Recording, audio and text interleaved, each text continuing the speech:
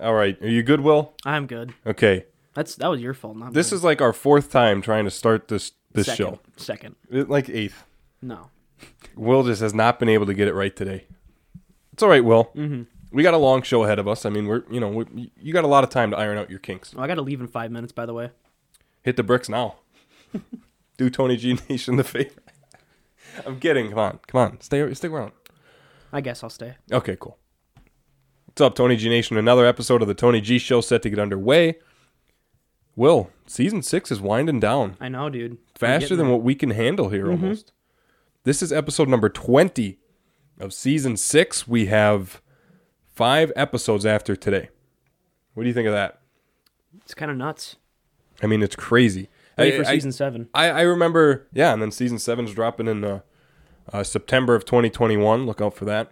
I remember back when we first started season 5. You know, when we were thinking about where are we going to do the studio. We were looking at different locations around campus because of the coronavirus and this and that. When are we going to start? And we finally got started, and that set up the bill for season 6. Mm-hmm. We got underway early. First week of February, we were pounding out shows, and here we are talking about winding it down. 5 episodes after this one. Crazy. We're going to stop at 25 episodes for season 6. All right. Great add-on, Will. Thank you. I didn't know you wanted me to add stuff. I'm sorry. Well, I mean, it's okay. I was just letting you do your thing. It's your show. Yeah. Don't forget, season 6 ending in 5 episodes after today. First week of May is going to be the last show. Then, Summer Ball will be dropping in June. Summer Ball, subset podcast of the Tony G Show, hosted by yours truly, Tony G. It'll just be once a week where I drop episodes on Summer Ball. It'll be on the same location you find the Tony G shows, which, by the way, the Tony G Show is available on Apple Podcasts, Google Podcasts, and Spotify. Pretty much wherever you get your podcasts. Mm-hmm. You can look up, Google the Tony G Show, Tony G or Will McCormick, whatever, and you'll get to us that way. But also, a more immediate route to get to us, Twitter. At Willis5312 for Will, at Tony G Show for me. So that's all the advertising I have to do. Let's preview today's show. Pretty interesting show. I don't think we're going to... I mean, these are all pretty... I don't want to say heavy topics, but they're all topics that aren't something Will and I can use our creativity on. You know, if we talk about trade opportunities or destinations for certain players, we get to be a little creative. These are all rather strict and straightforward topics. To start off the show, we're going to be talking about the Aaron Donald assault charges because I wanted to run this story through the Tony G Show because I think it's huge. It is massive, and we'll talk about the implications that it'll have if, in fact, Aaron Donald is convicted of assault. Segment number 2, we're going to be talking about more MLB rule changes in baseball. It's something we've talked a lot about as the season has been going on since the start of April. Remember the opening day episode called Opening Say. From there on, we've talked about baseball pretty frequently, and we're going to do it again today. There's a couple more rule change proposals that we'll go over. And then the third segment in the Tony G Show, there's a new rule in the NCAA. This is something that Will and I have covered a lot of in our time doing podcasts, being on SNC radio and that sort of stuff. We've talked about NCAA rules a lot, and there is a new transfer rule that was just voted on. It was not implemented yet, but it was just voted on, or it will be voted on further. We're going to talk about that to end the show. All right, Will, you ready to get into it? Big show planned. Well, I'm ready. Okay. You ready, Will? I'm ready. Wait. I'm not feeling it from you, though. Oh, well, Are you ready, Will? I don't know. Okay. Tony G Show coming your way.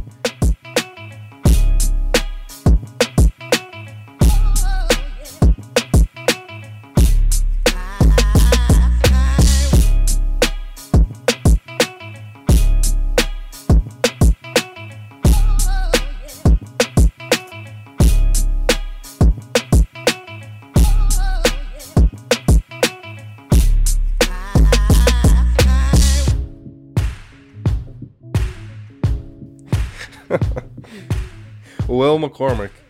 I mean, you're having a day so far. You better cut that out. I will. If you remember when we started this episode, This was like our fourth, fifth take because Will McCormick couldn't get it right. Our second take. He's exaggerating. And coming out of the intro song, Will McCormick tips over his microphone. I mean, you're having a day, my friend. I am having a day. Okay, well. I mean, you just had an Easter vacation. I know. I need another break. You work me too much, Tony. We're working ridiculous. You signed the contract. Ridiculously early hours. Yeah, that's right. Tuesday's show was early. 60, 80 hours a week is too much, man. I know. 60, 80. Yeah. I'll give you 60, 80 hours, boy.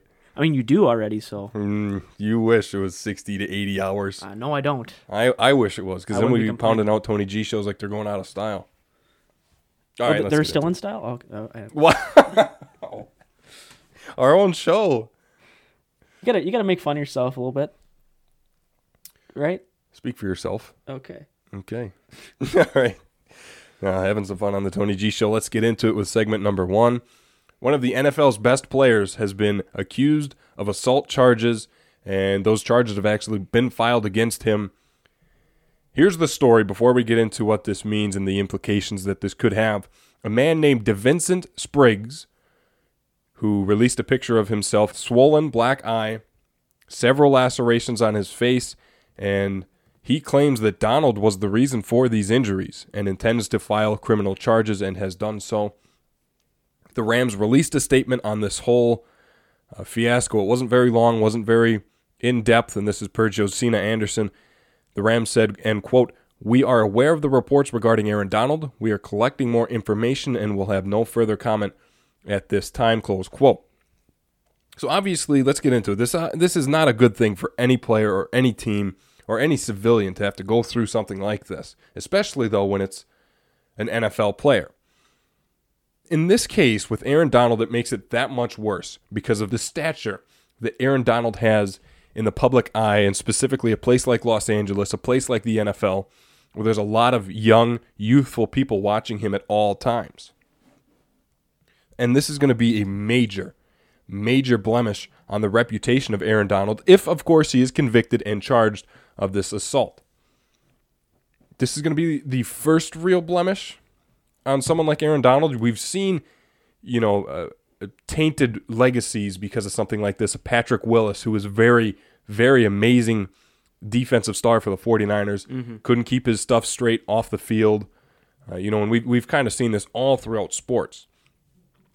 Now with Aaron Donald, a guy who has won repeated Defensive Player of the Year's awards because of the play he puts on the field, because of how big and strong and dominant that he is, he was primed for a Hall of Fame career, a legacy career, and a history that would be looked at for years and years. Someone like a Lawrence Taylor, someone like a Deion Sanders to go to the offensive side of the ball, a Jerry Rice. Guys who were historic, who had legacies, and, there were some blemishes on historic guys, but with this case and Aaron Donald, it's so different because the guys of the past didn't have to deal with social media, didn't have to deal with news spreading at the rate that it does in this decade with these athletes in this generation. It's not to say that what past stars have done is okay. Because No, I'm not there's okay. But it's they have to acknowledge that social media and the way things are today with the news is going to bring these stories to light and going to carry a lot more weight than they did in the past. Well, especially with what they say, because they can control that. What you say is going to spread. Right. It's just a matter of if it's positive or negative. Right. Not everybody gets themselves in an assault type of situation. And obviously, we don't have too much in-depth information on if this man, DeVincent Spriggs, is claiming that Aaron Donald did this to him, and in fact, it never happened. We'll see, because, he wasn't convicted just yet, Aaron Donald. This is all fresh and new. We don't know if DeVincent Spriggs was the one who even started it. Right. Maybe he was chirping on Aaron Donald, or maybe I don't know what brought this on. But the point is that this is going to taint Aaron Donald moving forward in a way that I don't want to see it happen, because I think a lot of Aaron Donald and the play that he puts on the field for the Rams, and especially for the fact that Aaron Donald is the type of player, as I've mentioned before, that kids look up to. So it would play a major factor if he was to be convicted of this. And for all the information that we have, which isn't very much in this situation, all signs are pointing to this is probably going to happen. He might get convicted. it's not a good situation for the Rams, for Aaron Donald, for football, for DeVincent Spriggs. This was a really unforeseen occurrence in this offseason, and you hate to see it happen like this, but something had to have happened for DeVincent Spriggs to look at that. I don't know if you've seen the pictures, Will, but they're very rough. I mean, they're very graphic, some of the things that happened to him in his face. As I mentioned, he had a swollen black eye, several lacerations. Whatever happened, it took a lot to get this person going, if in fact it was Aaron Donald. Yeah, I did look up the pictures, most of all because I was curious about who in the heck would get in a fight with Aaron Donald. Yeah. But he's a pretty, like, strong-looking man. He looks Aaron like Donald? Yeah. Well, no, I'm saying DeVincent Springs. Like, I was sure. I was kind of him, sure. Yeah, I wasn't really sure, like, who would be, like, mouthing off or whatever to Aaron, or whatever happened. Whatever happened, yeah, we have no idea. I don't want to say mouthing off, but, like, whoever got in an altercation with Aaron Donald and was putting themselves in that position, I figured they were pretty strong. Yeah. So, but here's the thing. Aaron Donald, to me, seems like he's a pretty laid-back, relaxed person. I don't know. You don't think so? No. Why is that? Not from his on-field play.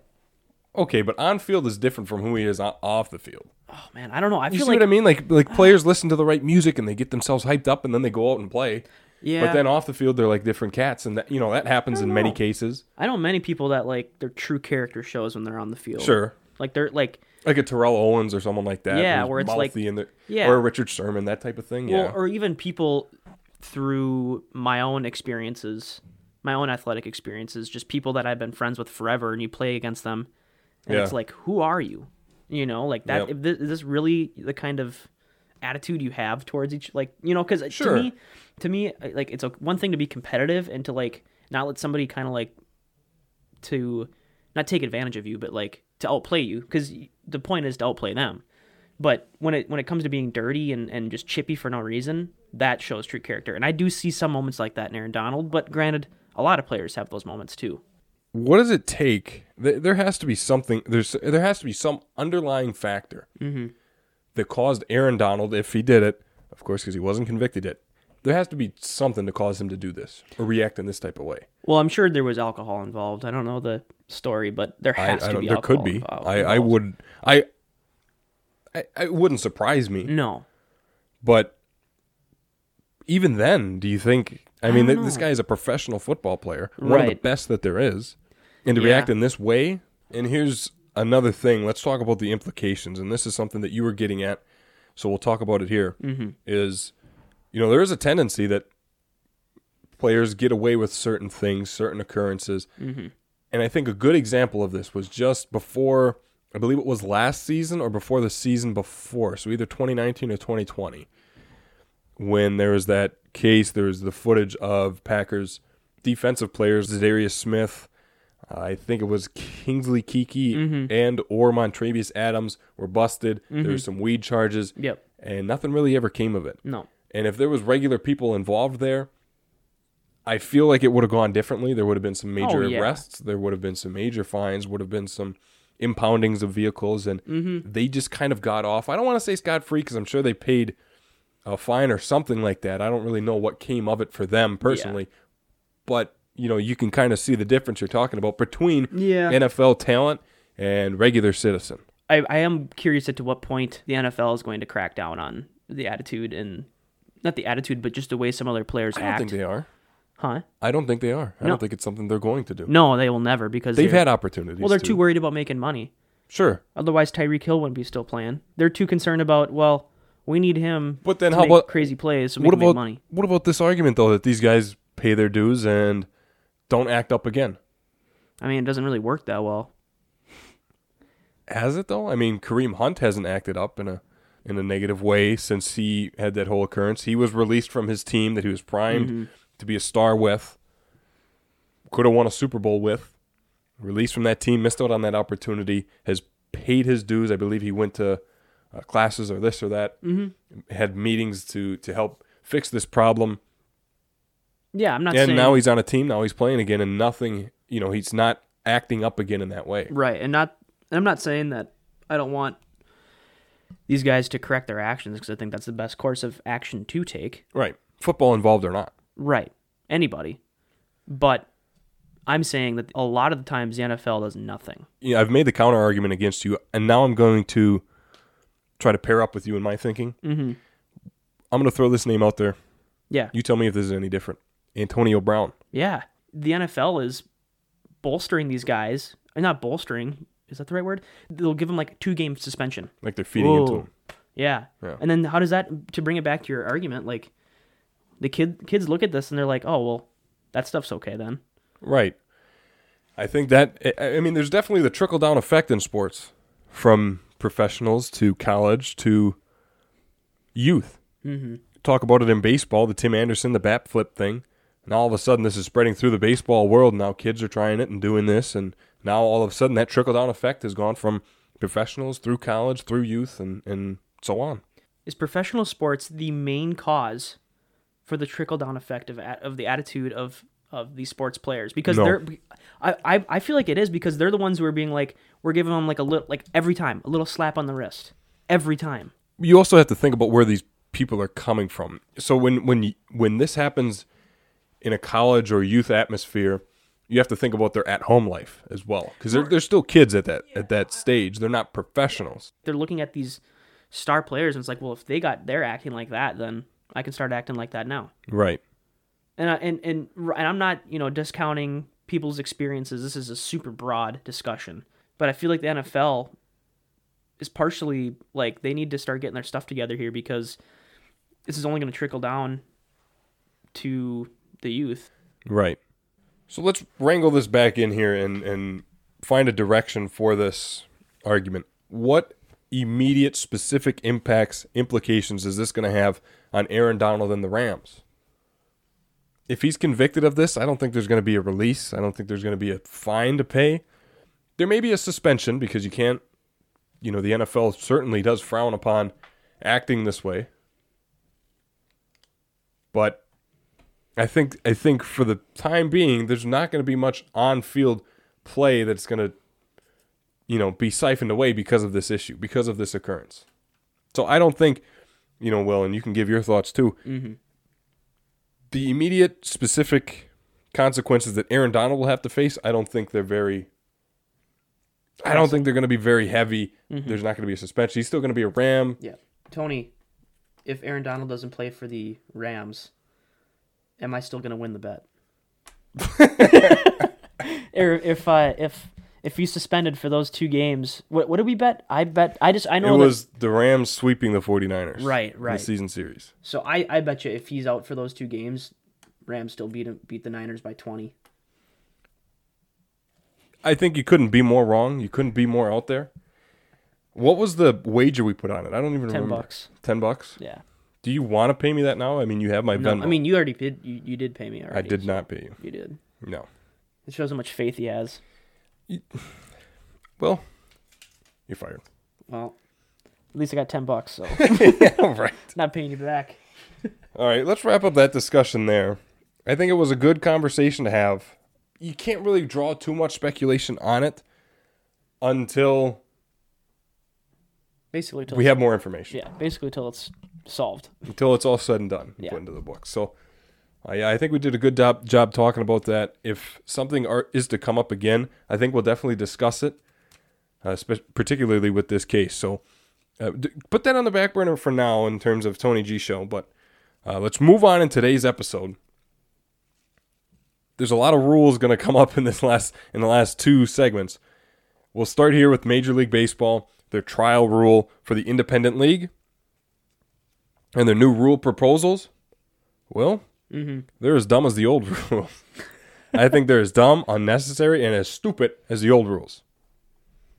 Now, that's a bit of an overstatement, of course, because, I do have a little bit of a growing resentment for Major League Baseball, Rob Manfred, and, what they're trying to do, take the naturality out of the game. So, I don't think they're all that bad. I kind of overshot that a little bit.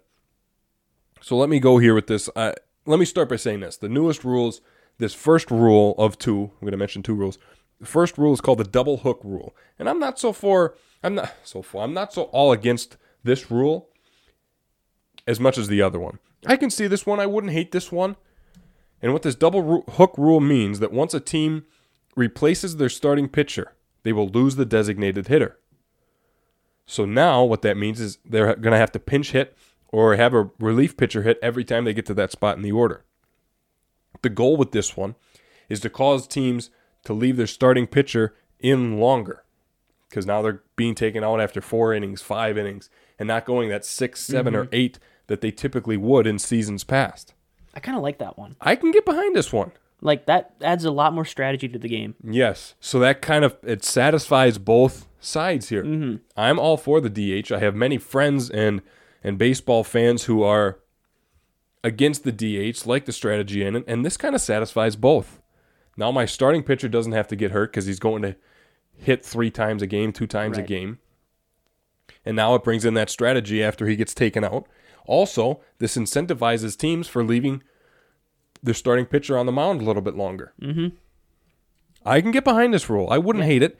And right now, of course, this is in the independent league, just kind of giving it a trial, a little bit of a test run. So I can get behind this one. The second rule, however, Will, this one I think is dumb, taking the naturality out of the game. There is a proposal being implemented right now in the independent league to move the mound back from 60.6 feet to 61.6 feet. And this is via Brian McWilliam of The Score, this information I'm about to give you. And this has to do with reaction time. The goal is that on a reaction time of a league average 93.9 mile per hour fastball would be equivalent to a 91.6 mile an hour fastball from 60.16 feet. So they're trying to equal out the reaction time of a fastball to get more swings and misses so that the hitter is not so overpowered in an at-bat. And plus this would mess with the break of a curveball or a slider. Changeup as well. I don't think I'd get behind this one so much. Also because now we're talking about messing with records. Mm-hmm. This player hit this many home runs Right. because the mound was moved back compared to a Mark McGwire or whatever. Yeah, like how much would this help the hitter? Like, because it could be a drastic help. It could be. It could be like going from, just hitting ridiculous numbers in one season, and then it's like, well, that's kind of unfair because he had that advantage of slower reaction to seeing the pitch. That's an interesting take. Right. So when you discuss now sliders and curveballs, the break is going to be a little harder to control for pitchers. Because now putting one in the dirt is going to be a foot in front of home plate compared to where they would usually throw it. That's a big difference too. 1 foot is a big difference. Yeah, 12 inches. Yeah, I don't get behind that one. And also the reaction time, I think somewhere in the article I read mentioned the reaction time for a pitcher, with their safety on a comebacker. I could see that, and I'm all for it. It seems like that's just a tough problem that the solution is really hard to find. Right. They've tried different baseball caps and this and that. I don't think there really is much of a solution for that problem. And other things, I think it's just the truth of it. Yeah, and it makes you also, like, you could take it and look at, like, so are throwouts at second going to be more common? That's a shorter distance. If you're moving it back a foot, that means you're getting a foot closer to second. On like pickoff plays at second base and stuff like that. Yeah. And the pickoffs at first and third would even be different. Right. So there's going to be a big trickle-down effect. It won't affect just hitting, but, I mean, defense could take... I would feel like pickoffs at second, at least second, would be a lot more common. I think there is going to be that trickle-down effect like you mentioned. We've mentioned that a lot in this episode, the trickle-down effect, but I think it's really prominent in this problem too. I just don't think, here comes this aspect that I've been talking about with Major League Baseball, that it's taken the naturality out of the game. Mm-hmm. Now all of a sudden it's an inauthentic brand. And it's cool to try and do it in the independent league, and that's what they're doing right now. But obviously the goal or the intent is to see the immediate effects on the game to see if they can implement it at the major league level. I don't buy into this rule. I don't buy into the runner on second because it just comes out of nowhere. It's not natural. It's not fluent. It's not authentic. I would like to see how this affects, if this does go into effect. Or I would like to see how this changes the game. That would be interesting to see that Yeah. aspect of it. But to be on the like this isn't natural side of baseball, it would be totally unnatural. It wouldn't be the real game then. Now, what about this other rule? About the double hook rule, the DH, pulling the DH out of the lineup once you take the starting pitcher out of the game. We talked about it a little bit, but I'd rather really elaborate on this one because of. Yeah, well, you raised your. I'm sorry, you startled me. You raised your hand like a school kid. No, it's okay. Yeah, go ahead. I wanted to ask, does this add too much strategy to an already strategy-heavy game? You get what I'm saying? Where it's like there's too much thought that goes into it? I don't think it's too much. I think it'd be a good amount. It'd be an appropriate amount because now you take out that designated hitter. And, I mean, it's what the game is already now because in the National League you can't use the DH at home park. So I don't think it adds strategy. I think it takes a little bit away for the first part of the game, but then after you remove that starting pitcher, then... So would it be the case that they remove their starting pitcher in the, like, say, the top of the eighth, then they lose that designated hitter for the rest of the game? Yes. See, I would be more in favor of, like, maybe that rule up until, like, the seventh inning. Because I feel like... I would almost go opposite with it. I would implement it after the fourth inning. After the fourth? Because now if your pitcher only goes 2 innings because he's had a rough day, now you don't lose your DH trying to I see what you climb mean. back in the like, game. Like you can change pitchers up until the fourth. Yep. And but then after the fourth inning, now gotta when you stick. change a pitcher, that's when you pull a DH with them. I could see that. Because then it leaves that strategy part for the back end of the game, Right. which is where it really gets interesting. I would be in favor for this rule if it has the stipulation of there's a time where the rule that it's not the case, because I feel like at that point it would be taking away from the offensive side of baseball. Yeah.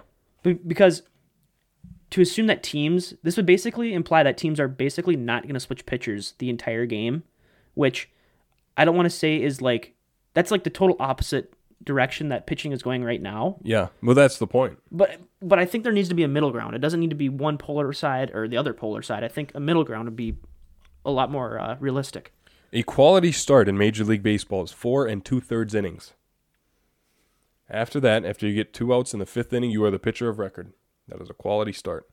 Or I think that's when you can get a win. So go with that then. Well, that's what it is right now. I'm saying like for this double hook rule that we're making up the stipulations for. Oh, okay. You know, like that would make sense to me. But after that, that's when, Yeah. if you pull a pitcher, that's when the DH goes with it. I agree. I think it's a good rule, but I think the conclusion that you and I are reaching in this discussion is that it definitely needs to be altered a little bit. Needs a little bit of polish. Yeah. Because I think the intention's in the right spot. I can get behind leaving starting pitchers in for a game. How about the Blake Snell in the World Series where Kevin Cash pulled him and he's through 6 scoreless, but he hasn't gone into the 7th inning all season, so he pulls him, and then all of a sudden the Rays lose the game to the Dodgers. And I think there's too much of an emphasis trying to be too fine with your starting pitching. Craig Counsell does that a lot with the Brewers, and that gets on my nerves, is taking a pitcher out when he's dealing before they get to the until the opposing team gets through the 3rd time through the order, and then he's pulling starting pitch. Let them go. If they're doing good, if they're pitching well, keep them in. Mm-hmm. Don't be so quick to go to your bullpen, because I know that the goal for opposing teams is to go to the bullpen. So when you bring in someone from the bullpen, you just met their goal. You just gave them their momentum. You just brought in a new starting pitcher who they can tee off of because or brought in a relief pitcher who they can tee off of because their starting pitcher's gone now that they were having trouble with. And obviously, if they're not having the best day, yeah, you can play around with your bullpen a little bit. But I'm saying when a guy is like 6 scoreless innings and he's at like 85 pitches and you don't let him out for the 7th, what are we doing? When I first started being a fan of Major League Baseball, guys would throw 110, 115 into the 7th before they get pulled. Go out there. You're shutting them down. Shut them down. I can get behind that. I don't get behind it in high school. I don't get behind it in college even. But at the major league level, guys are done developing physically. Their arms are only getting stronger in terms of how much they work out, and They've gotten themselves to the best peak performance in their life. Let them go. Yeah, and in the direction that baseball is going right now too with pitching. I mean, I wouldn't be surprised if we see like teams with a pitcher for every 2 innings. What do you mean? It's just like it's getting to this point like where there's two, so two, many. yeah. There's just so many pitchers that are being rotated. It's like at some point, at least the trajectory is they're going to be rotating pitchers every 2-3 innings. To that point, Will, the Rays tried that. Actually, well, I don't want to say tried because it makes it sound like it wasn't successful, but they've kind of gone away from it and still are toying with it, using an opener instead of a starter. A relief pitcher start the first inning, maybe go into the second, and then they throw in a starter for the 2 through 7 innings. So it's interesting. It's an interesting strategy, Yeah. but I don't get behind it so much. Yeah, I don't know. I mean, it would take a fleet of really good pitchers to do that. It would, and But- the Rays think they have that, I suppose. So if you have it, Use it. Yeah, interesting stuff. And, just to kind of cap it off, I think that, I get very pessimistic talking about baseball and the direction it's heading because I don't like, in many ways, some of the changes that are being implemented.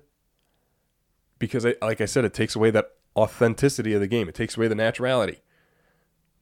Do I think there's change that needs to happen? Sure. There could be improvements. There could be improvements in everything. Nothing's perfect. There could be improvements in football and basketball, baseball as well, certainly. But the changes are just too many. mm-hmm.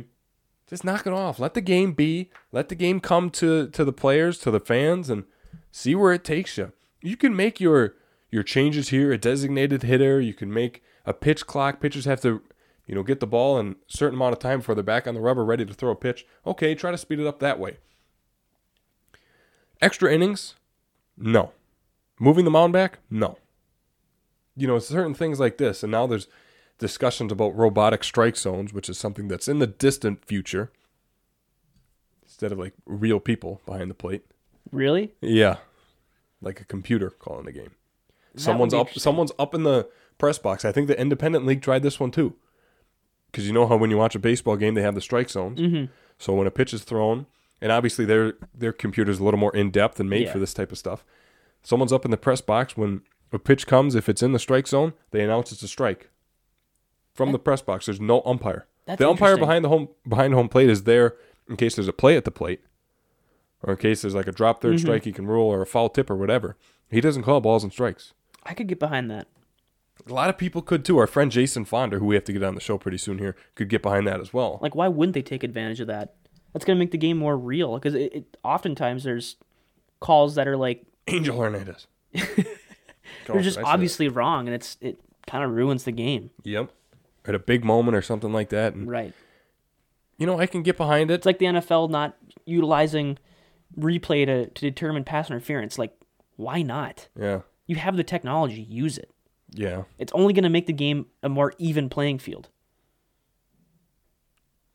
I can't. I'm trying to think in my head of making an argument against it just for the sake of having this discussion, this argument, but I can't really do it. Exactly. It's So a use good it. it's a good process, but then again it's technology, and technology never really works perfectly. Let's take out the umpire there. Yeah. You know what I mean? Like, Then just revert back to this old time of yeah. Like if like if it doesn't work, then you still get an umpire there to Yep. make that judgment call. Pretty soon we'll have robots just pitching and hitting then. I think I'm all for it. I think I'm willing to say it on episode number 20 of season 6 of the Tony G Show. I'm all for robot umpires. Put me down. Put me down, Will. I'll put you down. You ain't doing nothing. All right, that's a good discussion. Man, we're on a roll today, Will. We are. Let's move on to our final segment. Segment number 3.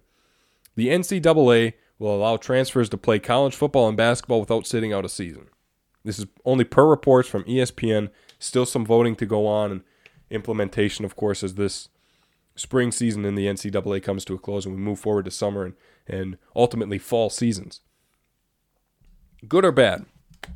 Not allowing transfers to sit. This is what this is. I mean, because usually when someone transfers, they have to sit out a season. They do it, and I remember someone at my high school did that, transferred to a competitive school, and there was discussions on if he'd play right away or this or that, and I forget what ultimately happened, but this is something that, again, here's that trickle-down effect of it happens in college, now it's in high school, and that's just an effect that I don't think we'll dive too much into for this discussion. But good thing or bad thing? I say good thing. I like it. I'm really happy with it. You're only in college for a certain amount of years. You want to play at the right spot for the right people in the right location. If you get it wrong the first time, go ahead, try a second time at a second school. And I didn't like how the NCAA would loosen up these rules Yeah. when it was certain players. Yep. Like, that's not And I think this is still fair. kind of doing that because now this is big time college football and basketball players. And that's it, though. The article I read wasn't too in depth Okay. on because it's still in the mock up stages. It's not even close to being passed. There's still voting to go on. I think voting did go on for this rule, and voting still has to take place in terms of this recording. At the time of this recording, I should say, of the Tony G Show. So I think it's ultimately an all right thing as long as they do it equally. Because I'll never forget. I lied, I did forget. Because I forget who it was. I forget what team he played for. But he was an offensive lineman who wanted to transfer to a lower school. Oh. He was a D1 offensive lineman and transferred to a lower school. I say I never forget, but I did forget. And the NCAA wouldn't allow him to play because of that transfer. He wanted an overrule because he did it because there was an illness in his family. I want to say it was his mother. Who was that? Will, if I could remember, I'd say his name. Well, But ultimately, he wasn't allowed to play. And that got on my nerves so much because it's like, what is who wins with that? Does the NCAA seriously benefit from him not playing that season? Making him sit out because he transferred for the sake of the health of his family? You got to be kidding me if that's the type of stuff we're doing in the NCAA. And that's ultimately why I think this is a good thing to the next level. Because this shows me that the NCAA is starting to loosen its grip on student athletes. was it Brock Hoffman? And it's about time. I don't know, was it? That's what this article here is. He's from Virginia Tech. No? I couldn't tell you. Oh, I thought it would be like, oh, that's him. Oh, yeah. I don't know. But But if it is, I cool. But if yeah. not, the rule still stands. The principle's still here for this argument that Right.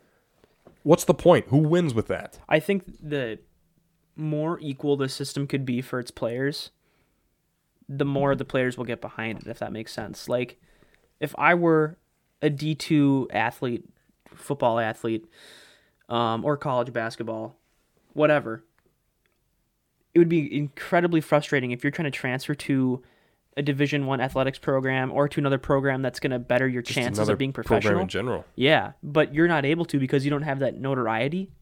You don't have that namesake. That's just terrible. It's insane. That's just terrible. That'd be like, it's kind of like the NFL, or like in NFL players getting off with all these all these charges. It's like, well, you have a notable name, so we'll kind of go easy on you. The It's the same NCAA, thing. in a sense, is doing the same thing with its transfer rule, and it's not fair to all athletes. And like I said, the fact that they're improving this and adjusting to this rule shows me, like I said before, that they're loosening their grip on student athletes. They're loosening their grip because they've made changes to college athletes profiting off of themselves, their likeness. They've made changes to this particular instance of transferring, and they're really making college athletics, I should say, a platform for potential college athletes to live life how they would like. If they want to play, at this school or that school, giving them the opportunity to do so. It's really setting players up for success. I think, too, the NCAA is kind of realizing that people are noticing how unfair their system has been for a long time. And they're like, well, if it continues like this, we can just find a different way.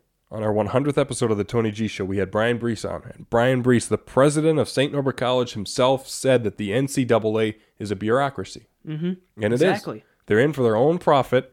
And I'll admit that I did have to look that word up after that interview because I didn't know exactly what he was trying to say. But he's saying that they're in for their own profit. Mm-hmm. They're a business and they're nothing more. They're not here to help athletes. They're not here to supply them with the success they need or the money they need or the funds they need. And they do, but it's rather a show than it is ultimately helping college athletes get the best out of their student-athlete experience. And to go all economics on you, I mean, Go for it. to a sense, they have Triple a major. monopoly. They Yeah. have a monopoly There on... is no other Right. FBS. Is that still NCAA? I don't know. I don't know. I mean, I don't know how it all works because it's like Apple has Google, their competitors. Exactly. Apple and Android products. They're like... maybe The NCAA and who? So like maybe not a total monopoly, but they're definitely like almost like a conglomerate of like this gigantic industry that's like, well, if you need to get to the next level, you almost have to go through us. Mm-hmm. You almost have to. And You can't go from high school to professional. You have to go through the college program. I think the FBS is still NCAA, but But the point that's is, a football thing. Yeah, but like I get what you're saying. The point is, and I don't know why that is. There's no other organization with the NCAA so basically, staying in stride with them. No. yeah, the NCAA is basically saying, look, our system and people are realizing how unfair this is. We want to keep this advantage. We want to keep Absolutely. this monopoly in a sense, and we're going to loosen up our rules a little bit just to make people that much happier, and we can keep making money. And that's exactly what it is. So we'll leave the argument there. I think it's good that the NCAA is starting to adjust and change, and especially the leeway they've given students with COVID-19 in a fifth year or whatever they need to again get the most out of their college athletics experience. It was great. It's about time, and I'm glad they're making this change. So, a couple of good discussions. Sorry that it wasn't no creative, funny show. But it's stuff that has These to are be all talked three heavy topics that they have to be talked about in a public scope, and even on a lesser level like the Tony G Show. I did want to talk about it and discuss it, and I'm glad we were able to do so. Let us know what you think, Tony G Nation, at Willis5312 on Twitter, at Tony G Show on Twitter. Good rules, not good rules. Are you for the double hook rule in MLB? What do you think is going to happen to Aaron Donald? I mean, this is a big show. Do you like our changes to the double hook rule? Yeah. Do you like Will McCormick staying on the show, or should he go? Yeah. All sorts of changes that you can vote on. Let us know at Willis5312 on Tony G Show on Twitter. That'll do it.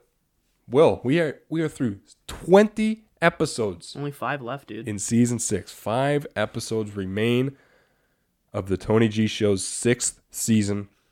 And then we're off until September. 3 weeks. 3 weeks.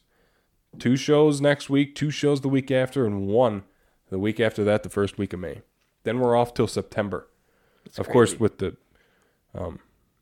Summer Ball subset podcast in between. But then Which- the Tony G Show takes a break. Which I just okayed Summer Balls. I just okayed it because I have the final say Yeah, in the cover art. yeah. Got So- great cover art. Going to have different music. As we are, season 7 of the Tony G Show is going to have different cover art, different music. I mean, why not? Why stay the same? Go with the Spice it flow. up a little bit. Yeah, that's what we do at the Tony G Show. Spice it up. 20 episodes in the book, Will. I'll see you next time. Sounds good. All right, for Will McCormick, I'm Tony G. This is a Tony G Show. We'll see you next time right here on this beautiful Sports Talk podcast.